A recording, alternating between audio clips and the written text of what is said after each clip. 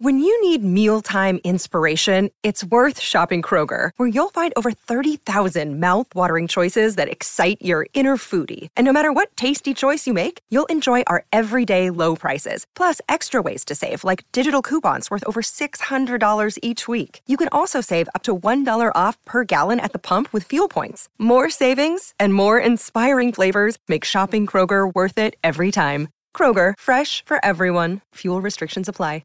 With threats to our nation waiting around every corner, adaptability is more important than ever. When conditions change without notice, quick strategic thinking is crucial. And with obstacles consistently impending, determination is essential in overcoming them. It's this willingness, decisiveness, and resilience that sets Marines apart. With our fighting spirit, we don't just fight battles, we win them. Marines are the constant our nation counts on to fight the unknown. And through adaptable problem solving, we do just that. Learn more at marines.com.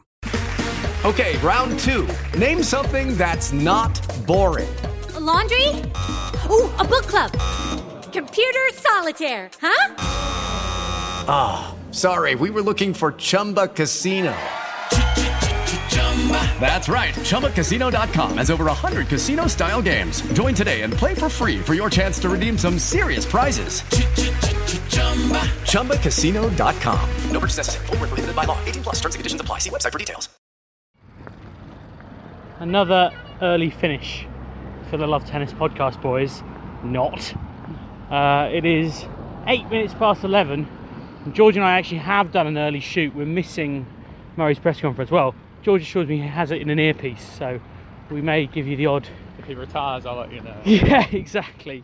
But we'll pick up the quotes when we get home, I'm sure. I'm actually a little bit hoarse, but not because I've been shouting, just from like somehow tension has worn my voice thin. Andy Murray's into the third round of Wimbledon, which just should be a much more routine statement than it actually was. He was up against world number 151 Oscar Otte.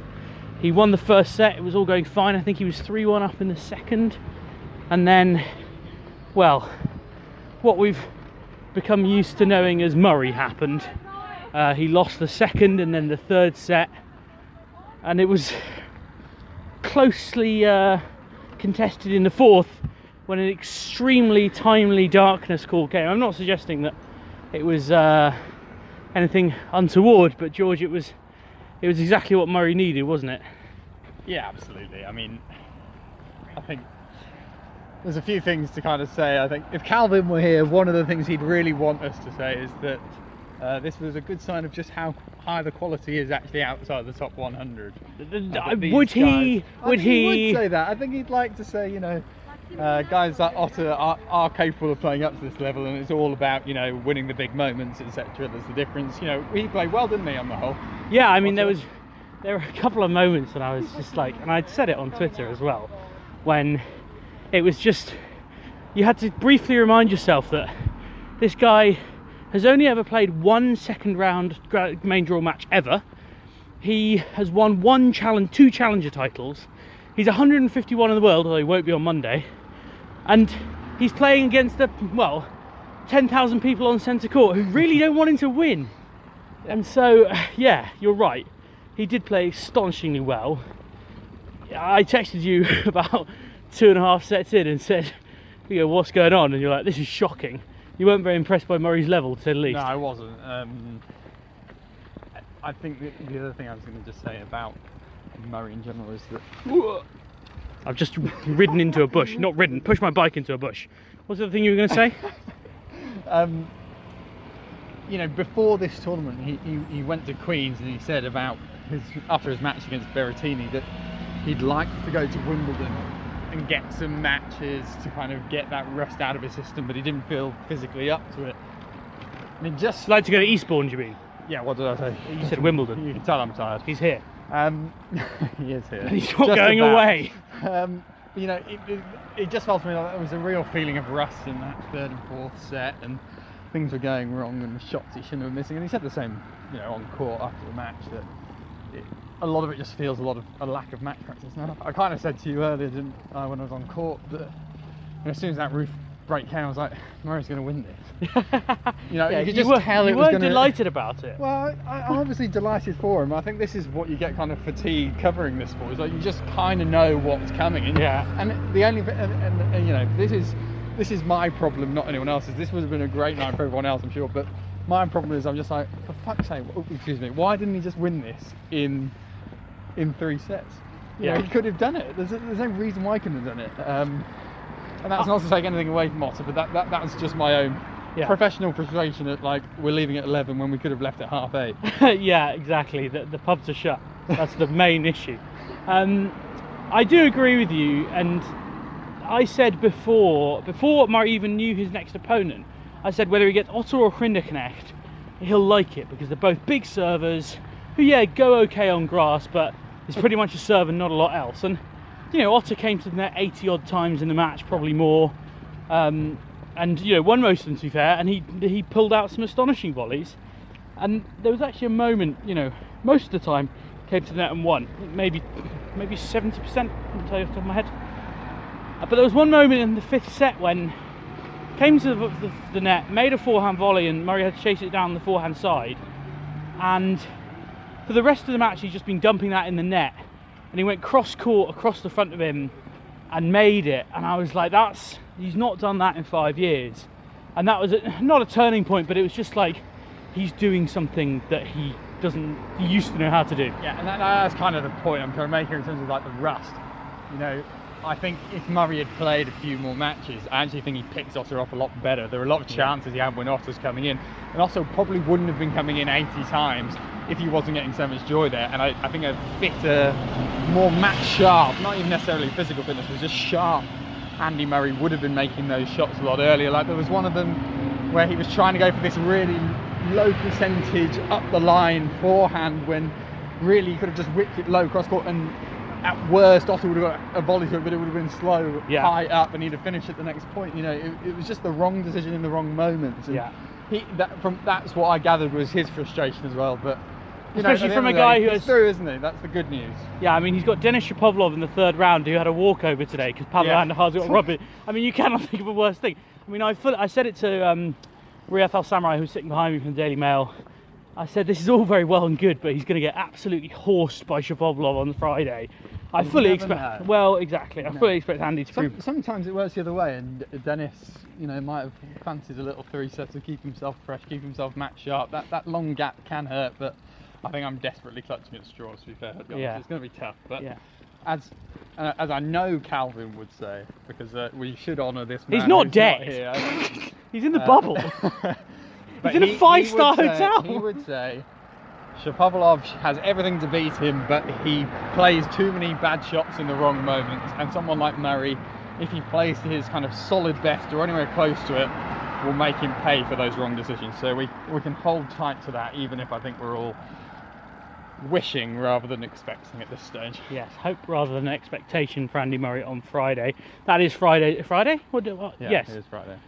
Oh, is it Wednesday today? It is still just about Wednesday. Okay. Tomorrow we've got Ash Barty, Coco Gauff and Roger Federer on centre court. The clash of the one-handers between Federer and Gasquet. I mean, that's a matchup that he owns, right? Like, Gasquet has no right to win that, even if Roger only has one leg. So what's your interesting match of the day tomorrow, George? Oh man, you always ask me these questions, but I haven't even looked at the order of play. I mean, Coco Gauff's playing Vesnina, which I'm struggling to get excited about. Although, so interesting moment for Coco Gauff, because she was out on number 2 court playing Fran Jones in the first round, and she's now on centre. Yeah. It'll be a busy centre because she's on before Roger. She'll be on sort of mid-afternoon, 3 o'clock. It's quite a high pressure spot, and she's also, I think she's about 4th favourite for the title at this point. Yep. There's quite a lot building on her, and this is maybe a position she's not been in before. No, I mean, I suppose the French you'd look at as a position where, you know, she was getting to those quarterfinals and she was the biggest name, well, apart from Swiatek, you know, she was the biggest name to kind of go on, who the fans would want to win. I think that'll be even higher here, to be honest. You know, the way she came through a few years ago has really made her a kind of big star in the UK for Wimbledon terms. So people really like her here. They really like her. So I think that's great. She'll be on centre. I think she'll do perfectly fine with it. She's mentally pretty up for it. She's played in most of the big arenas now, I imagine, anyway. She's a pretty big draw. We've also got a real good match on number 1. Carlos Alcaraz against Daniil Medvedev, who I made Medvedev the subject in my upset to Jan-Lennard Struff, who did take a set off him, but didn't really trouble him too much. I'm not saying Carlos Alcaraz is going to win. I think that was his first ever professional grass court victory in the first round against Yatsuki Ichiyama, who's a lucky loser. But Daniil Medvedev, newly found Medvedev wins that comfortably, I think. For 9 games. I wouldn't like to say for 9 games. I mean, I said yesterday I thought Bolter would struggle to get 4 off Sabalenka, I think. So. We've hardly talked about that. Katie Bolter taking the first. Brits today did really well, didn't they? Norrie Evans. All great day for the Brits, really. But I wanted to talk about Bolter a little bit because Aryna Sabalenka, again, she's second favourite for the women's title. Is she really? Yeah. I mean, who else are you going to pick? I'd have Swiatek ahead of her. I'd have Goff ahead of her. I have Muguruza miles ahead of everyone at the minute, the way she's playing. You've been impressed by what Garbine Muguruza is doing? Very impressed. I'm not just saying that because I'm desperately clutching onto her saving my fantasy team, but yeah, very impressed. She's going about her business very well from what I've seen. She's someone you never want to bet against at Wimbledon because she hits the ball hard, she comes forward a lot, she's not afraid of it, she's good at the net. And actually, I was on this podcast defending Aryna Sabalenka's ability at the net the other day. She was dreadful at the net today. She clearly felt that the way to play Bolter was to come forward, and she wasn't wrong because Bolter took her on toe-to-toe and for the best part of 40 minutes beat her toe-to-toe. Powerful lag, and Sabalenka was putting volleys halfway up the net. So yes, I would be concerned about Sabalenka were it not that she's got an absolute worldie of a draw. I think she plays another qualifier in third round. Because does she not play Maria Camelia Serrano? The Serrano ham. I'm annoyed she went through, to be honest. I'm really annoyed at fantasy today, which added to my grumpiness about Murray. There's been a huge amount of Belshaw as well as tiredness. Yes, just been fantasy's fallen to pieces today with Diachenko losing 5-3 up. Losing Thursday 5-3 up against Raducanu and then not winning a game in the second set. I hate my fantasy team going out without a fight. Conversely, Emma Raducanu is into the second round of Wimbledon, which we should be celebrating. I'm very, very happy for her. I mean, it was a great day for the Brits. I know we've kind of skirted over that a little bit, but great effort from the Bolter. Dan Evans going through comfortably. He's back in the third round of a slam. That's what's been missing. Liam Brody took a set off Diego Schwartzman. Yeah, I was a bit disappointed he didn't win in the end, but it was not a huge surprise. Not a great surprise. But Cam Norrie as well, going well, recovered well from that early set down to Pui. Yeah, I actually watched a lot of Cam Norrie, and he did, he's a tennis player who doesn't have a lot. Like, he's lefty, he hits a big topspin forehand. I don't know about it. He's extremely fit. But other than that, it's hard for him to get too excited. He's obviously on course for a third round meeting with Roger Federer, am I right? He absolutely is, and the way Roger's playing, you never know. We kind of touched on Gasquet. I can't really see Gasquet troubling him. I mean, he never has, like on any level. Hard to say, but Roger's vulnerable, particularly in the early rounds. And he is tight.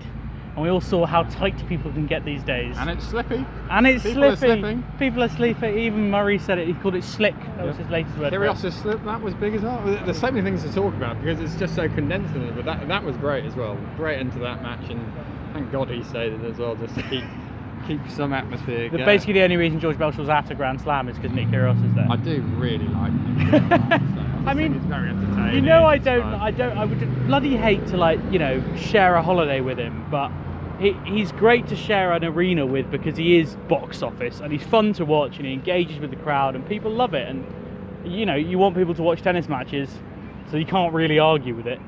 He's not going to win anything serious. He's going to win this Wimbledon game. Keep the faith. Fortunately, that piece of audio is corrupted, so we'll never hear George saying he's going to win this Wimbledon. Well, it's almost certainly not the first time you said it or tweeted it or whatever. I think that's probably us for tonight. We might try and go get some sleep. Yeah, good night. Sports Social Podcast Network.